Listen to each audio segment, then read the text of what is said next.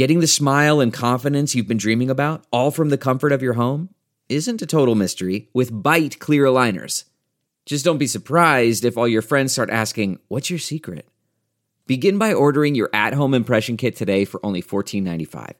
Byte clear aligners are doctor-directed and delivered to your door. Treatment costs thousands less than braces, plus they offer flexible financing, accept eligible insurance, and you can pay with your HSA FSA.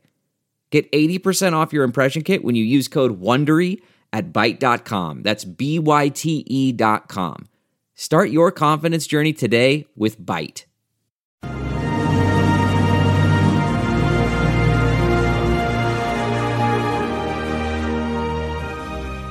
Hi, everyone. Judge Andrew Napolitano here for Judging Freedom. Today is Monday, April 24th, 2023. It's a little after 11 o'clock in the morning here on the East Coast of the United States. Here are your hot topics today, which takes us back to when we last spoke on Friday afternoon. Friday evening, the Supreme Court of the United States finally ruled on the issue of the abortifacient. That's a pill, a self-administered pill, without even an examination or involvement of a physician in order to expel the baby from the womb. A pill that has been lawful in the United States since the year 2000. A pill that was approved by the Food and Drug Administration in the year 2000. To give you a little background, the pill was challenged last year in 2022, 22 years after it was approved. The approval process was challenged by a group of pro-life physicians and healthcare providers. The case got before a Texas judge known for his pro-life views. The Texas judge invalidated the FDA's approval. How could he invalidate something that happened 22 years ago? Good question. The statute of limitations is 6 years. After the FDA approved it, it kept modifying its approval by making the drug even more available. Originally, it was only available by prescription. Then it was available because of COVID over a telemedical prescription where you communicated with your physician via your computer. Then it was available without any prescription. Then it was a telemed. Then it was available by mail. More available. This judge found the statute of limitations was reset back to zero. And the last time the FDA made this change was in 2016. The doctors who challenged it sued right under the wire. They got the lawsuit filed right before the expiration of 6 years from the date of the last change to the approval, if you follow all this. This is how can I say it? This is a way of looking at the law that is not followed by most judges and most lawyers. Usually when you're dealing with a scientific process that the FDA went through, you have to challenge that scientific process within 6 years of the process. And the modification of the approval does not restart the 6 years back at zero. But this federal judge found that it did.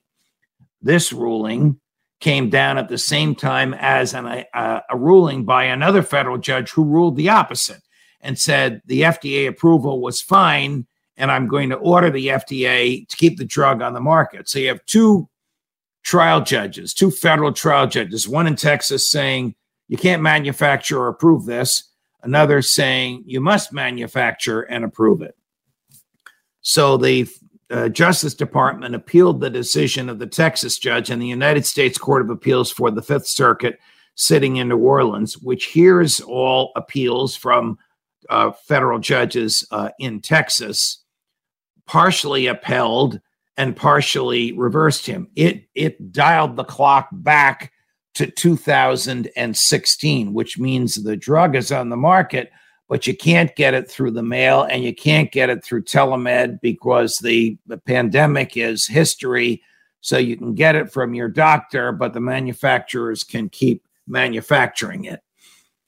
The DOJ appealed that to the Supreme Court. And after a delay in its own decision-making, where the Supreme Court had to give itself more time to rule, when you're the Supreme Court, you can do that. The court ruled by 7-2 that the clock would be reset to where it was after 2016. What does that mean? That means that the drug is now fully available by prescription, by telemed, without prescription, without telemed, and via U.S. mail until the appellate court can hold a full and final evaluation of this. Justice Alito wrote a very stinging dissent saying there's no reason for the Supreme Court to do this because the drug is still available and it is obviously more healthy to follow the science, which is you're going to take a drug that's going to expel a fetus, a living baby from your womb. You ought to have a doctor manage this process. On the other hand, Justice Alito said, who is the court to second guess the FDA? The FDA consulted its own doctors and its own scientists when it approved this, and the court is in no position to second guess it. All of this is done in what's called preliminary rulings. So there's no full-blown trial in either the Texas court or the Washington State court. There's no full-blown hearing before the Fifth Circuit, and there was no full-blown hearing before the Supreme Court. By full-blown, I mean a trial with testimony where doctors actually testify about what happened during the approval process. By full-blown appellate hearing, I mean appellate briefs and exhibits and evidence for the appellate court to review, and the same thing for the Supreme Court to do. The Supreme Court of the United States has been severely criticized of late for what's called a shadow docket, where it makes major decisions on the basis of very scant evidence before it. What evidence should it have before it? It should have the evidence of a trial in the Texas or the Washington State federal court. But there were no trials there because those judges ruled on an emergency basis as well. So they ruled just on the basis of the papers that were filed to them and the oral argument made by the lawyers. There was no live testimony. Therefore, there's no live testimony for the appellate court in New Orleans to review. Therefore, there's no evidence for the Supreme Court to review. That's what prompted Justice Alito's dissent. Justice Thomas dissented as well without stating a reason. So by a vote of 7-2, the Supreme Court has said all the FDA rules, the original approval in 2000, and all those changes it made along the way up to 2016, making this drug more available, they're all the law of the land. Going back to Texas for a full-blown trial, we'll take the case when it gets to us here in the ordinary course. You may have missed that over the weekend. It came out at 6:30 on Friday evening. There you have a summary of it. More on Jack Teixeira, the 21-year-old Air National Guardsman whom the government says is the leaker of top secret national defense information documents, hugely embarrassing to the government. Whether Teixeira is the leaker or whether he is a dupe of someone senior to him in the intelligence or military communities, we don't yet know. But what we did learn over the weekend is that the documents were first leaked. The leaking was a process. It didn't happen just once. And the process began in February of 22, not February of 2023. So Airman Teixeira has been discussing these documents with his buddies in his chat room since the beginning of the war in Ukraine. And the documents reveal that during the course of the war, not just now, but during the course of the war, the government itself, the American government itself, doubted that Ukraine could win this. And as the war progressed, the American government itself concluded that the Ukraine air defenses were degraded irreparably and will be down to zero by early June, which is just 6 weeks from now. And during the war itself, the American government concluded that it, the American government could never get to Ukraine the equipment and material that it needed. All of this hugely embarrassing to the government, but it's a head scratcher. This stuff has been out there for 15 months, and the Department of Defense didn't know about it, and the intelligence community didn't recognize it.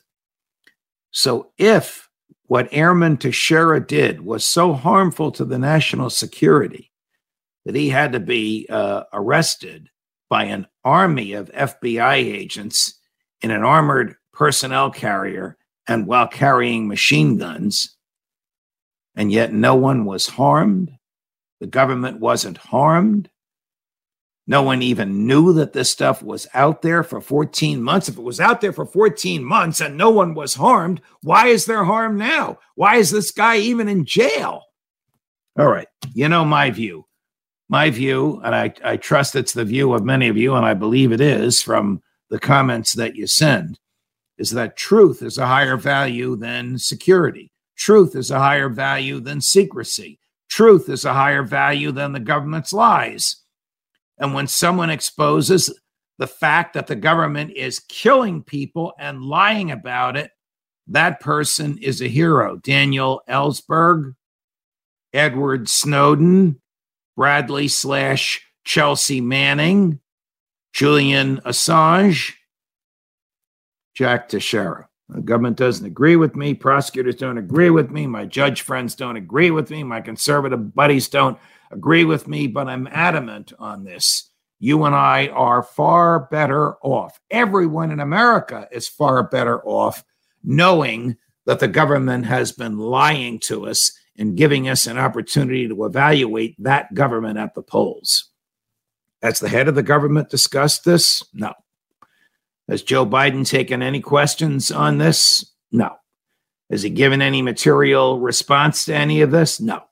As the government says how it's been harmed with these secrets out there for 14 or 15 months going back to February 2022, it has not. While all this is going on, bipartisan legislation introduced by Senator Sinema, a Democrat and independent from Arizona, and Senator Loomis, a Republican from Mississippi. You won't believe what this is for. Bipartisan legislation to require all Americans to have their own digital footprint, their own QR code registered with the government. Oh boy. George Orwell, where are you? Do we really want to have to prove who we are by showing our own QR code to the government every time we deal with the government? That's what this legislation would require. And it was passed out of whatever committee in the Senate evaluates these things unanimously, perhaps because it's bipartisan, one Republican and one Democrat / independent. Where the hell is the government taking us? Will computer chips embedded in our skin be next? We know that Dick Cheney and others seriously suggested that to President George W. Bush shortly after 9/11. Thank God that legislation got nowhere, but this is a step in that direction. Do you really want to have your own QR code mandated by the feds and registered with the feds, and which you would have to trigger every time you engage in a commercial transaction or any transaction with the government or with your lawyer or with your doctor? This is really going too far. It is a form of forced speech. You have your name. I have my name. You have your social security number. I have my social security number.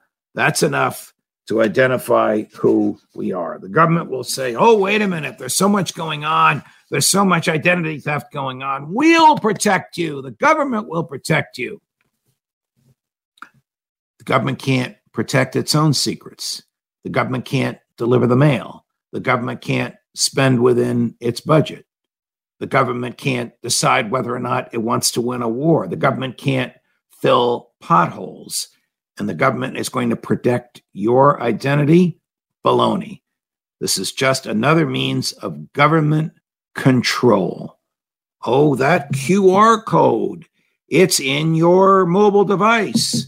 Where are you? Bingo. We'll just press the QR code in and it will tell us where the mobile device is so the government can follow you, like it or not.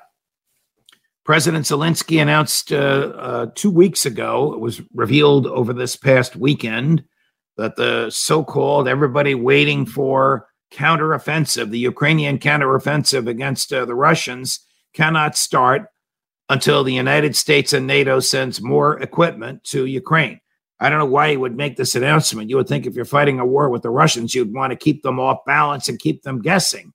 And maybe this is a trick to lull the Russians into a false sense of security. But what is not a trick is that the weapons makers in the United States, the Wall Street Journal reports this morning, simply cannot make weapons and ammunition fast enough, simply cannot hire enough workers fast or skilled fast enough to do all this work. You've heard me say this before, and I'll say it again.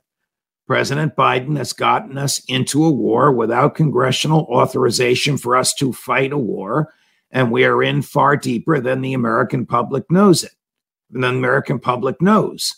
We know from the documents leaked either by or through Teixeira. I say through because he may have been, if you've heard Ray McGovern and Larry Johnson and Colonel McGregor and Scott Ritter and Tony Shaffer on this program, then you know that there's a lot of evidence out there to demonstrate that Teixeira was a willing dupe, that someone far north of him gave him these documents. But however he got them, we know from the documents that Ukraine is losing.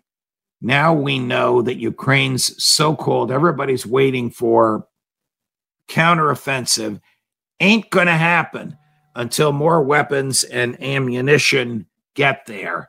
And those weapons and that ammunition, they're not on their way yet because American manufacturers can't hire enough skilled workers to get this done and can't produce the weapons and the ammunition fast enough.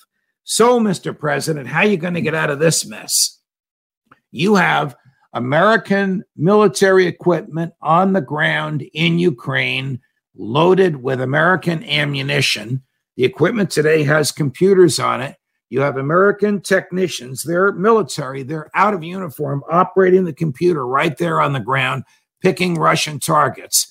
They're not pulling the trigger there. The trigger's being pulled remotely back in Poland by American military in uniform, comfortably, safely in Poland.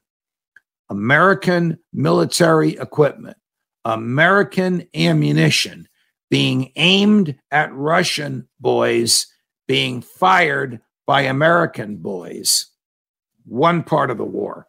American CIA on the ground in Ukraine and in Russia, gathering data about the Russian military whereabouts and maneuvers and giving it to Ukraine intelligence. That's the other part of the war. Americans shooting at Russian boys, Americans spying on Russia for the Ukrainians. If that doesn't equal war, then I don't know what does. Oh, wait a minute. Did the Congress authorize this? The Congress gave Joe Biden a blank check for $113 billion with a B dollars. He spent between 60 and 68 billion of it with a B already. Some in cash, 400 million of which the CIA told him has been stolen by Zelensky and his cronies. Most of it in American military equipment. I've described to you how much of that military equipment is operated. But what the Congress didn't bargain for was American troops on the ground. What Joe Biden did on his own was American troops on the ground, because Joe Biden would like to run for re-election like his hero, Franklin Delano Roosevelt, as a wartime president. Can you imagine that? Someone who doesn't care about life, whether it's Russian soldiers or Ukrainian soldiers or American soldiers out of uniform in Ukraine, in uniform in Poland. Just re-election. Now, with the Teixeira documents out there, this does not look good. We know that the government all along knew this was a losing venture, and it has no comfortable way out. More as we get it. Judge Napolitano for Judging Freedom.